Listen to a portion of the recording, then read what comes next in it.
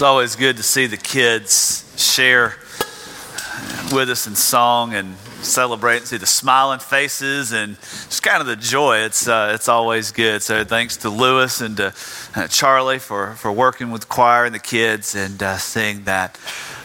Genesis chapter 3 this morning. Well, really, before we get to Genesis chapter 3, let me give you a cool picture. It's a picture of joy. It's a picture of perfection.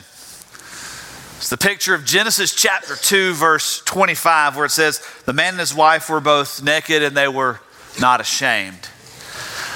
Man and woman created uniquely for one another to correspond to one another, to be different from one another, but uniquely representing the image of God, placed in the garden to represent God, to rule. And it says there that they were naked and not ashamed, a picture of unity.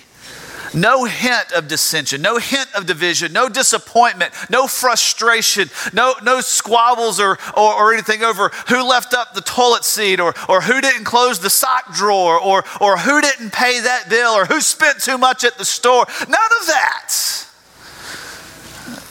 No struggle. No heartache. No disappointment. The way God designed it. That's a pretty picture, isn't it? It's kind of an amazing picture. And all of human history has been a struggle towards what we would call happiness, but struggle towards what God originally created and intended for us. Anybody make it through the entire week with all the married people here? Anybody make it through the entire week without disappointing or upsetting your spouse? Let me see that hand. Well, we'll keep the invitation open for one more chorus. No? Anybody have frustration with a boss or a friend or a neighbor or a coworker or a son or a daughter or someone? Anybody? Anybody have that? Oh yeah, that's how you get the response right there. You asked the right question. The struggle of life together. There was always work. There was always a task to be done. But here in the passage of Scripture, we have a woman and a man together doing what God called them to do in the place that God created with no bitterness, no frustration, no disappointment, no heartache, nothing. Just unity, joy, and the splendor of being able to be naked and unashamed together. So what happened? How do we get in the mess where we all live? Not the political party mess of you got to be on one side or the other, or the national debt mess, or all the mess of sin. Genesis chapter 3. We're going to be looking at the entire chapter today, but for right now, we're going to read the first 7 verses together. So if you have your place in Scripture and are able to, I'd like to invite you to stand with me as we read verses 1 through 7 together, looking at this passage of Scripture and seeing how the image was broken. And it says, now the serpent was more crafty than any beast of the field which the Lord God had made. And he said to the woman, indeed has God said, you shall not eat from any tree of the garden. The woman said to the serpent, well, from the fruit of the trees of the garden we may eat. But from the fruit of the tree that is in the middle of the garden, God has said, you shall not eat from it or touch it, or you will die. The serpent said to the woman, you will not surely die. For God knows that in the day you eat from it, your eyes will be open and you will be like God, knowing good and evil. So when the woman saw that the tree was good for food and that it was a delight to the eyes and that the tree was desirable to make one wise, she took from its fruit and ate and gave also to her husband with her, and he ate. Then the eyes of both of them were opened, and they knew that they were naked, and so they sewed fig leaves together and made for themselves loin coverings. Let's pray together. Father, we pray that you would show us your word. We all live with the brokenness of sin. We all struggle with having lost some of what it originally meant to be the image bearer of God. But God, we know that through Christ Jesus, you have established that we could know you, that unity, that relationship is restored. And so we ask this morning that you would show us how we as your image bearers can live beyond the brokenness and live in the redemption that you offer in Christ. And we ask all this in the name of Jesus. Amen. Thank you. You may be seated. So this is probably a passage of scripture you've read before or talked through before or even been in a Sunday school lesson or a Sunday sermon and heard a sermon similar to this one about. So I'm not going to give you all of the little Sunday school nuances. I want us to see a few things. I want us to see 6 statements of truth and then 3 applications of that truth to our heart this morning, coming right out of the entire chapter. I know we didn't read verses 8 through 24, but we're gonna kind of walk through all of this together because there is one thing that happens in this passage of scripture that corrupted everything. But it's not just as simple as saying, well, Eve ate the fruit. Let's look together at this passage of scripture. It says that the serpent was more crafty than any beast of the field which the Lord God had made. And he said to the woman, indeed, has God said. In order to accomplish what he sought to do, Satan, the devil, Lucifer fallen, cast out of heaven, minimizes the authority of God and deceives Adam and Eve. He minimizes God's authority. Notice with me, if you will, how this phrase is used time and time again in Genesis 2 and Genesis 3. Every time that Moses, the one who wrote these words by his hand under the inspiration of a holy God and the power of his Spirit, every time that he himself writes this and talks about God, he uses a very particular phrase. He says, the Lord God. Notice with me, if you will, in verse 1. It says that the serpent was more crafty than any beast of the field which the Lord God had made. If you scroll on down in your text of scripture to verse 8, it says that they, Adam and Eve, heard the sound of the Lord God walking through the garden in the cool of the day. And so the man and his wife hid themselves from the presence of the Lord God. Verse 9, then the Lord God called to the man and said, hey, what's going on here? Go over to verse 22. Then the Lord God said, behold, the man has become like us. Verse 23, therefore the Lord God sent him out of the garden. There is an authority that is used here for this God. It is the Hebrew expression Yahweh Elohim. He is placing a title. He is placing a superior place, he is elevating the superiority of God over everything. Not just to say that he's a God, not just to say that he had some role in creation, but this is the Lord and Master God. But notice what Satan does in verse 1. He says to the woman, indeed, has God said? The woman rattles this in her mind, and verse 3 says, well, God has said you shall not eat from this tree.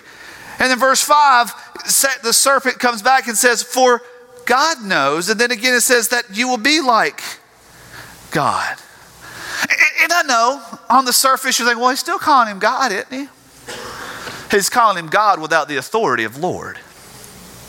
He's calling him God without the authority of the master, the one who made, the one who designed, the one who created, the one who could give a command that deserved and was to be obeyed. He minimizes God's authority. Doesn't he do that to you? Does God really know? Is it really okay for you to do this? I mean, God's going to be okay with this. Well, what has God said? What has the Lord God said? What does the authority of God demand? Satan deceives Adam and Eve by minimizing the authority of God. And once he minimizes the authority of God, he then twists the word of God in order to create doubt. Notice this little scheme that he has here. He says, has the Lord God said, you shall not eat from any tree of the garden? That wasn't what God said, was it? Look over there, if you will, in verse 15 and 16 of chapter 2. It says, the Lord God took the man and put him in the Garden of Eden to cultivate it, to keep it. And the Lord God commanded the man, saying, remember, this is the Lord God, the authoritative one, says to him, from any tree of the garden you may eat freely. Did you see that twist that Satan did? God's command was, from any tree of the garden you may eat freely. And he comes to Eve and says, well, has he said that you shall not eat from any tree of the garden? See, what happens is Satan will take that word of God and he'll twist it ever so slightly. He says, has he really said so? The woman said, well, from the fruit of the trees of the garden we may eat. But from the fruit of the tree which is in the middle of the garden, God, lesser authority God, has said, you shall not eat from it or touch it, or you will die. Well, was that what God said? Chapter 2, verse 17. From the tree of the knowledge of good and evil you shall not eat, for in the day that you eat from it, you will surely die. He did say don't eat it. He did say you will surely die, but he never said anything about touching it. Right? She adds to it. Because the doubt of what God had said and what God meant was brought into the picture by the twist of Satan. And he says there in verse 4, the serpent said to the woman, you will not surely die. Sometimes Satan slips in there and he twists the word of God. Sometimes Satan slips in there and he outright lies to you about the word of God. It is all a lie from the pits of hell, from the utter darkness, from the adversary, but sometimes he nuances it subtly so that you think, oh. But sometimes he completely changes and says, no. Remember, this is God. This isn't the Lord God. Remember, we've taken away his authority. You're not going to surely die. Actually, Eve, what you need to know, verse 5, that God knows that in the day you eat from this tree, your eyes will be opened and you will be like God. Well, who doesn't want to be like God, right? Man, who doesn't want to have that kind of a power? Who doesn't want to be able to just say yes and make that happen? Or who doesn't want to have the ability to command worship? And who doesn't want to have the ability to know exactly how everything in the universe works together and fits together and operates? Who doesn't want that, right? To be honest with you, I don't want that. That's too much responsibility. I have enough trouble keeping 3 kids in line, much less the rest of y'all. And y'all are church. What about the not church? You want that responsibility? I don't think so. But we strive. We strive to place ourselves and others on par with God. We strive to make ourselves as godlike as we can be, not in imitating him and his holiness, but in usurping that power. And Satan comes in and twists and says, don't you want the power of God? Don't you want this, Eve? See, if God really was for you, you're the special creation, wouldn't he have already given you freedom to eat of that tree? He just doesn't want you to be like him. He doesn't want you to represent him. He doesn't want you to really have his image. If he did, he would give you everything that he has. You see that twist? You see that twist? Can I be honest with you for just a second? Satan doesn't do anything different in 2018 than he did that day. He's got one trick. He's a one-hit wonder that's been playing the same record for thousands of years. Slithering into your heart and mind, twisting the word of God to create doubt of whether or not God wants what's best for us, whether or not God loves us, whether or not God cares for us, whether or not God is even involved in our lives. Just one bite, Eve. He's not going to know. He just doesn't want you to know what he knows. He twists the word of God and creates doubt. That's his biggest tool. If he can just get you to doubt God, he knows that he can get you to disobey God. You remember what he did to Jesus? Whoo, Jesus, aren't you hungry, buddy? You've been out here for 40 days in this wilderness. They don't have a McDonald's drive-thru. You need to slip over there and find some rocks and turn them into bread. Because you can't go hungry. You're the Messiah. If your father really cared about you, he would have sent his angels with the manna down here, right? Twisting it. Oh, Jesus, come on. Now, you really want to show what you got. Now, come on up here with me to the top of the temple. Just throw yourself down. You remember God said in his word that his holy ones would come and rescue you. Oh, Jesus, you remember your destiny was to be the prince of everything, the King of Kings. I tell you what, you bow down to me, and I'll give you what God promised. You don't have to go through God to get his promise. If he's going to do that to Jesus, what do you think he's going to do to you? If he's going to come after Jesus and twist the word of God and create enough doubt in your heart and your mind, we're no better than Adam and Eve. As a matter of fact, we're weaker than Adam and Eve because we live in light of the curse, not before the curse. Not only that, Adam and Eve break God's command. He created enough doubt, he took away enough authority, he shifted things to where the focus was on them and not on God. I'm telling you, it's the same trick. He wants you to focus on you and what makes you happy and not what is holy God's ordained pattern and plan for the world that he created. It says there in verse 6. When the woman saw that the tree was good for food, and that it was a delight to the eyes, that the tree was desirable to make one wise, she took from its fruit and she ate.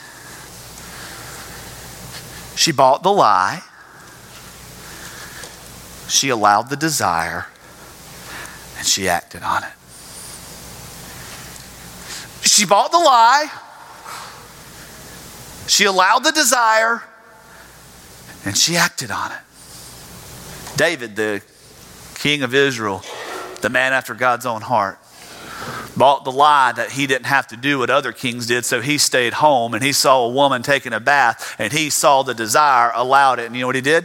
He acted on it. David bought the lie that if he could just get rid of Uriah, all of his problems would go away. So he bought the lie, the desire to have his problems go away. He allowed that. And you know what he did? He acted on it. He had murder committed in order to cover his sin. David bought the lie that if he, the king of Israel, could just stop some of the unrighteousness in his house, that he would be able to reign in peace. But when his son Absalom came to him with the rape of his sister, and he did nothing about it, he had the desire for peace, but he acted on that, and what ended up costing him 2 years on the throne and a son. See, God's commands are given not to be broken, but to be honored and obeyed because he is the Lord God. See the pattern? Minimize God's authority, twist God's word, break the command. Minimize God's authority, twist God's word, break the command. And it's been the cycle, the pattern of history. That's why pornography and illicit sex runs rampant. That's why same-sex marriage and attraction runs rampant. That's why we have drugs. That's why we have stealing. That's why we have murder. Because God is somewhere out there and he may or may not care about this. I want to be happy, so I'm giving myself into the desire and I'm going to break the command. The commands that he's given. It starts by minimizing his authority. But then he goes on, and just because he's God. Oh, sorry, before I get there. It says that she took from the fruit and ate, and she gave also to her husband with her, and he ate. I do not pin the sin on Eve. I pin it on Adam. Adam, you were placed in this world to exercise dominion, and you were not. And please don't misunderstand what I'm saying when I say exercising dominion here, because it has nothing to do with his relationship to Eve, but with his relationship to evil. Because he had the opportunity as the image bearer of God, not tainted by sin, to oppress the unrighteousness that was playing out before him. It does not say that Eve had to go scampering off into the garden and say, Adam, you got to eat this fruit. It's the greatest thing I've ever tasted. It says there, plain and simple, that she gave it to him who was with her. So let's put it this way. That looks pretty good. Want a bite? And Adam, being a man, was so simplistic to think, well, she didn't fall over dead. Now, I was told she was going to die, but she's still standing here off me. I think I'll take a bite too. When Adam had the opportunity to say, oh, no. We're not doing this. I don't know what kind of demon devil you are, serpent. But we were commanded by the Most High God not to eat this fruit, and we will not. Spit that out now. If he would have stood for righteousness rather than stood there and said, yeah, I think I'll have some, the whole narrative would have played out differently. This was not Eve's sin. This was Adam's sin. That's why we get over to the book of Romans chapter 5, and Paul says, hey, it was through one man, Adam, that death entered the world through sin. Not through one woman, Eve, through one man, Adam. Guys, you see how important it is that we go back to last week and we see that we must, under the provision of God, under everything that he's given us, exercise dominion and subdue the earth and cultivate it according to God's purpose, God's provision, God's plan. Not our own. We won't be fulfilled any other way. We won't. But it says there that when that happened, the brokenness already appeared. It says in verse 7, the eyes of both of them were open. They knew they were naked, and they sewed fig leaves together. The first act was the broken unity between husband and wife. Realize there's the Jesus Storybook Bible paints this in a beautiful picture. It gives it in terms for children, and it just talks about how the bird flies from Adam's hand, how the deer darts into the thicket, how everything came unraveled. Adam, who was able to walk through the garden, exercise dominion as God's perfect image bearer, walking through there, everything changed. And the first thing they did was the same thing that you and I do. We cover and hide. We cover and hide. You don't have to be a 6-year-old knocking over grandma's lamp and have it break and say, oh, she did it. No. Or try to scoot it under the rug. Act like there never was a lamp there. We hide. We try to cover and we hide. We try to cover it up by looking better, by trying to mask what's going on. But we try to cover and hide. Adam and Eve, they saw, this is good. I'm looking at you different. Our relationship has changed now. We've got to cover up. But it's in that God holds them accountable for their sin. God holds Adam and Eve accountable. It says there in verse 8, then they heard the sound of the Lord God. Now all of a sudden it's back to the Lord God, remember? They tried to take away and minimize his authority, that now Moses has said, no, remember, this is the same authoritative God. The Lord God walking in the garden in the cool of the day, and so the man and his wife hid themselves from the presence of God. This is not chapter 2, verse 25, that they were naked and ashamed. Naked and unashamed. This is not chapter 2. Hey, God's here. Adam, I just made you, and so you're going to do this. This is your realm. This is your world. I'm putting you in here. I'm going to make a helper for you. And this is not Adam going, yes, thank you, God, bone of my bone, flesh of my flesh. She's the one. This is not the man leaving and cleaving and being united to his wife in the one flesh union. And there it is. No, this is, we've got to get away from here. God comes to them. And it says in verse 9, the Lord God called to the man and said to him, where are you? It wasn't that God didn't know where he was. As if anything escapes the scope of an almighty, all-powerful, all-knowing God. God was giving him an opportunity to fess up, right? Moms and dads get this. You know who broke, you know who drew with the crayon all over the walls. You know who did it. But you still ask, hey, did you do this? God knew. Where are you? Well, verse 10, I heard the sound of you in the garden, and I was afraid because I was naked. So I hid myself. And God said to him, who told you that you were naked? Have you eaten from the tree of which I commanded you not to eat? Again, it's not that God didn't know. God created this world. God created this whole scenario. He knew exactly what would happen. And the only way that Adam would ever know that he was naked and start bearing the shame and try to hide would be if he ate that fruit off of that particular tree. It might have been a grapefruit. It might have been a banana. It might have been an apple. I don't know. It could have been a watermelon.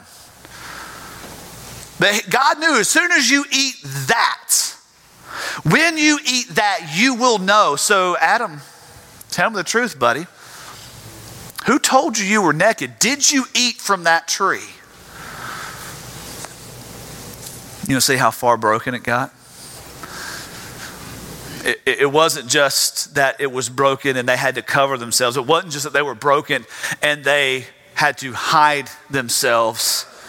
The brokenness in the relationship is revealed with Adam's response. The man said, the woman whom you gave to be with me, she gave me from the tree and I ate. Now on the surface level, it looks like he's blaming Eve, right? But I want you to see something a little bit bigger about Adam's statement. He's blaming God. God, you are the one that made this woman. You are the one that gave her to me. You gave me a defective model. You gave me a lemon, Lord. I'm calling lemon laws on this one. I would not be in this situation if it wasn't for what you gave me. So God, this is on you. Should have made me a better one. Right? You see that? Did you eat from the tree, Adam? Well, it was because you gave me a woman. It's because you, Lord.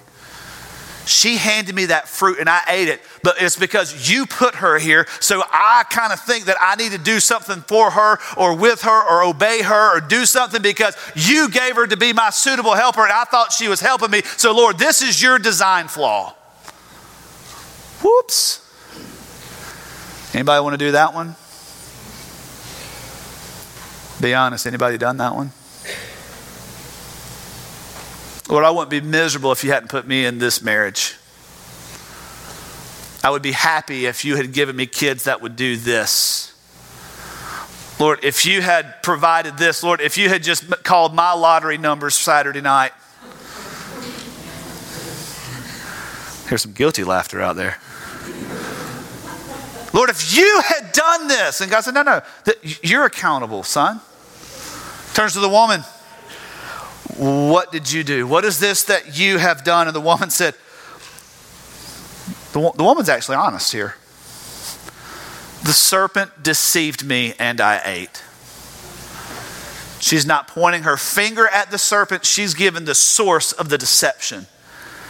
God, I understand you are the Lord God and everything that you have made, you said yourself was very good and I was deceived. I allowed the lie, the authority to minimize, I allowed the lie to creep in and I took of what was not given to me.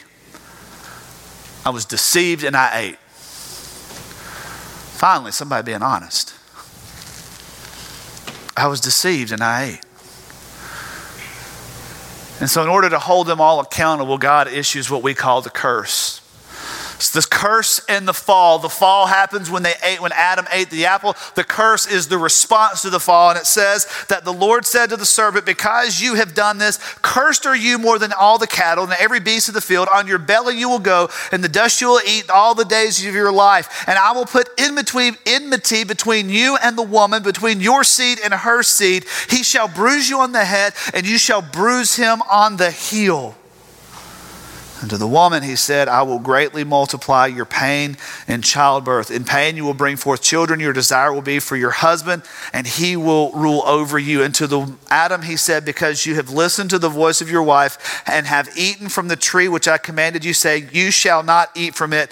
Cursed is the ground because of you. In toil you will eat of it all the days of your life. Both thorns and thistles it will grow for you, and you will eat the plants of the field. And by the sweat of your face you will eat bread till you return to the ground, because from it you were taken. You are dust, and to dust you shall return. Let's kind of walk through this curse that's holding accountable. To the serpent, he promises that there's one that's going to come to crush him. I don't believe he's talking to a snake right here. He's talking to the power behind the snake. He's talking to Lucifer, Hasatan, the Satan, the one that was cast out before time began, cast to this earth, the one who tried to usurp the authority and the power and the glory of God in the heavens before there was time, the one who we understand to be the devil. He speaks to him and says, your day's come, and you thought that getting cast out of heaven was bad enough. You will be crushed by the seed of this woman that you deceived, by one that will come from her. It says on your belly you'll go, and you'll eat dust. I don't know. I don't have a big enough imagination, a holy enough imagination to know, was the serpent really a lizard, and then it just got to fell its legs off, and that's why we have snake? I don't know. I've heard that argued. Well, clearly this had to have been like a Komodo dragon or something, and now it doesn't have legs, so it has to slither. Maybe. But the point is not what kind of animal it was. The point is that God said, there is a curse coming on your head. Your days are numbered. You thought that I wasn't serious when I told this man that he would surely die when he ate of this fruit, but you're going to know something bigger and worse. And you're going to try to do this to my image bearers and continue to keep them in a broken image for all of time, until the time ends and I come, and my seed, my son, through this woman will crush you. Going to crush you. That's hope for us, folks. God holds us accountable to our sin, but he's crushing the one who has brought temptation and ungodliness and wickedness into this world. But it's not hope if you are not in Christ. Because even though hell was designed for Satan and his legion of fallen angels, it becomes the place where those who reject Christ, who choose to follow the way of deception, will find themselves for eternity. To the woman, he says, I will greatly multiply your pain in childbirth. In pain you will bring forth children. Your desire will be for your husband, and he will rule over you. Folks, this is bad. He says there's going to be pain in childbearing. Giving birth is going to hurt. I can remember when Braden was born. Christy had to be induced, and we're in the hospital. We get there on Friday night, and they're going to start the induction on Saturday morning. It's probably about 6:30, 6:45 Saturday morning. We are both jolted awake by the horrific screams of the woman in the room next to us, who decided she was going to give birth au naturel. And that means no medicine. Christy looks at me with this terrorized face of what's about to happen to me. Giving birth is a painful process. The trauma that is placed on the woman's body during the birth process, epidural or no epidural, the trauma to the body creates a lot of pain, a lot of time for healing. Is the baby worth it? You better believe it. Ladies, is the baby worth it? Yes. I didn't go through that part, so I got to be careful there, right? Ladies, is the baby worth it? Yes. Absolutely. But it doesn't take away the pain. It doesn't take away the 9 months of restlessness, of sleeplessness, of reflux, of pain, of bringing that child and having it grow. It doesn't take that away, does it? It just makes it joy in the end. But it's not just the birth process. He says there, in pain you will bring forth your children. The word that's used here in the Hebrew is a construct that is continually used for how you will raise your children.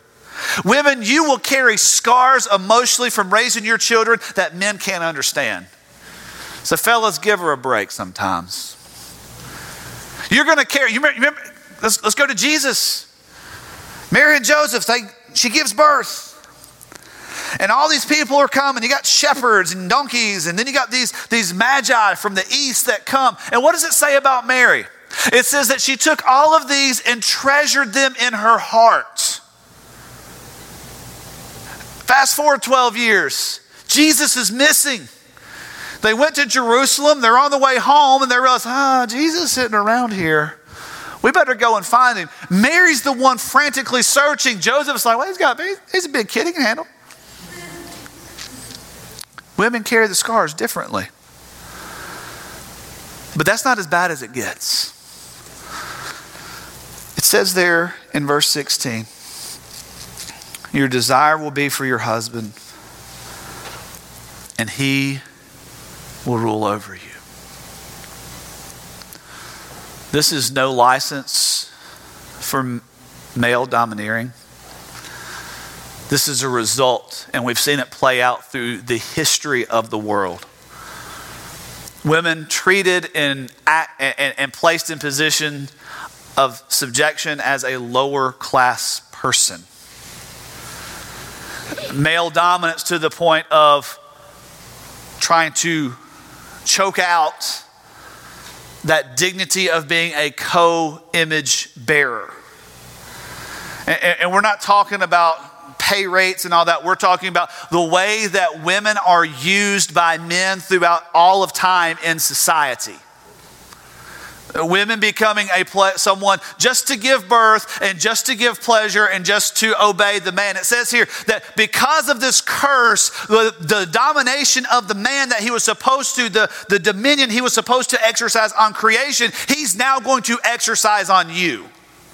This wasn't God's ordained will. This was what the fall created, and part of the curse that we, because of broken relationships, use each other rather than honor one another as image bearers of God. That's why trafficking is a huge issue. That's why pornography is such a huge issue. The using of women for the pleasure rather than to dignify them as image bearers of God. It says, your desire is to be for your husband, he's going to rule over you. That's why even girls right now, 12, 13, 14, talk to middle school teachers in the public schools, in the private schools, even the Christian private schools. Girls as young as 10, 11, 12 years old, with the thought process that they have to do certain things to gain the affection and the approval of the boys in their class. That if they don't perform, if they don't do this, if they don't send this kind of picture, if they don't respond this way, if they don't act this kind of flirtatious way, that they're not going to be loved, they're not going to be accepted. All of this can be corrected by a gospel-centered man in the home, pouring the love of Christ into, pouring redemption into their heart, into their lives, and showing them their dignity and their worth before God as an image bearer. But instead, society says you're only good if you do it this way. And the trauma. And you thought we were just going to talk about, well, Eve ate the apple, and God said you shouldn't have done that, and he sent him out of the garden. No. The reason we live in brokenness is because Satan has tried since the beginning to cause us to not see ourselves as bearers of the image of God, but as objects to be used by one another. He's brought us down to this mediocre utility rather than the glory of knowing the King of Kings, the Lord of Lords, the Savior. And so God says, I'm going to hold you accountable for your sin, but you got to see what you've just unleashed. All right, Adam, buckle up. Because you've listened to the voice of your wife and have eaten from the tree about which I commanded you. See the contrast God says there? Because you listened to someone other than me. You want to put this on me, Adam? You want to say it's because I gave you a woman? Okay, well, you should have listened to me in the beginning, right? You should have obeyed what I commanded and not eaten of that fruit of that tree. Because of that, cursed is the ground. You're going to eat from it, but it's going to be hard labor. You're going to plant fruit, but instead you're going to get thorns and thistles. The ground itself, earth, creation rebelling against us. Man, that's why we're driven so hard to find our utility, find our significance, find our worth in what we do, not in how we were made. We're trying to find our significance in the workplace, in the paycheck. We work hard and we come home and we use those phrases of, well, you don't know how hard I work for this family, and you don't know how much, and we strive and we strive and we strive, and it's harder and harder and harder. We think, if I just get more, so I'll work harder, and we work harder, and it doesn't satisfy. It's because everything in creation is rebelling against us, because it was going to be work, but it wasn't going to be labor. And so that brokenness and that domination that we were supposed to have on creation, we try to have on each other.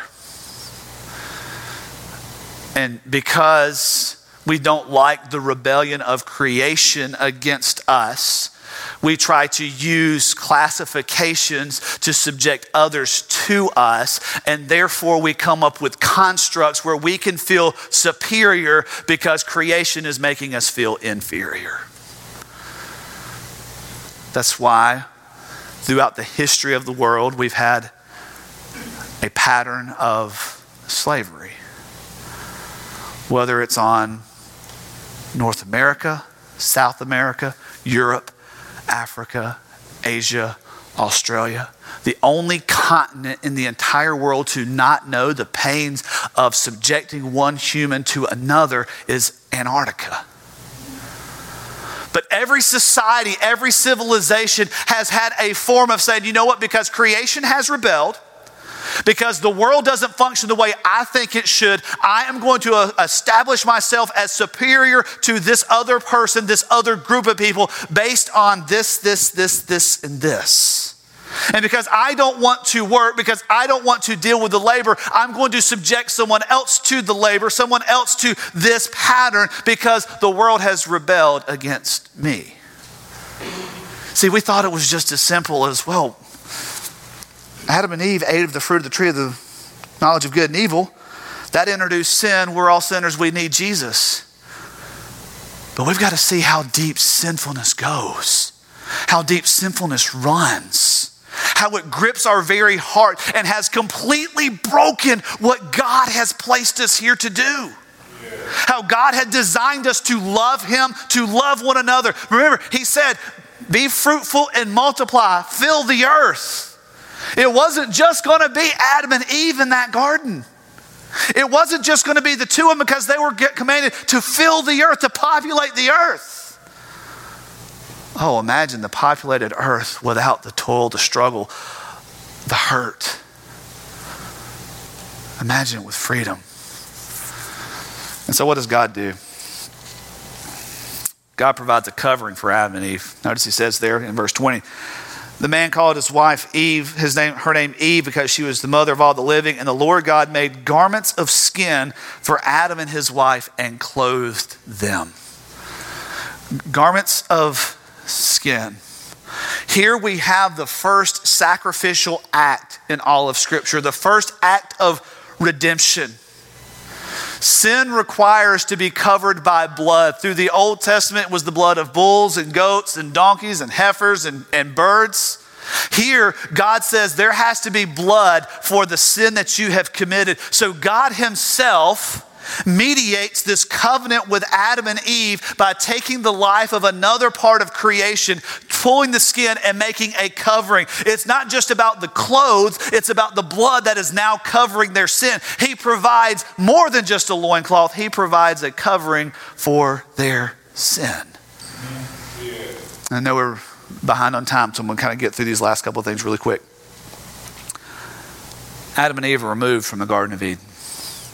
Notice it says, the Lord God said to him, behold, the man has become like one of us. Remember, he's talking the Trinity, Father, Son, Holy Spirit. They're there together.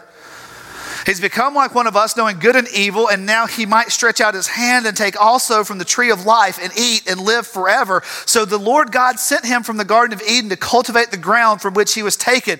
He drove the man out, and there at the east of the garden, he stationed the cherubim and the flaming sword, which turned every direction to guard the way to the tree of life.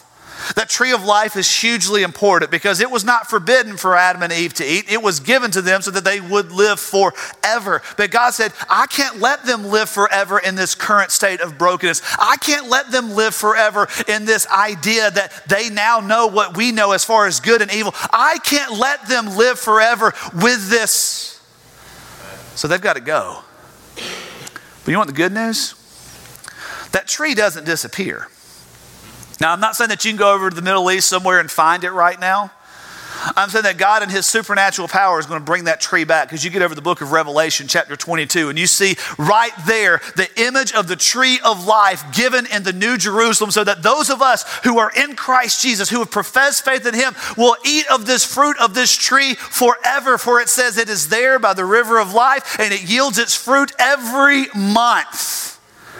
Because you and I were created to live forever. God said, I'm going to make all this right. I'm going to bring this tree back and you will live with me forever. But he has to remove them from the garden until the time is right. Amen. So what do we do with this? 3 quick things. God's word and God's authority go hand in hand.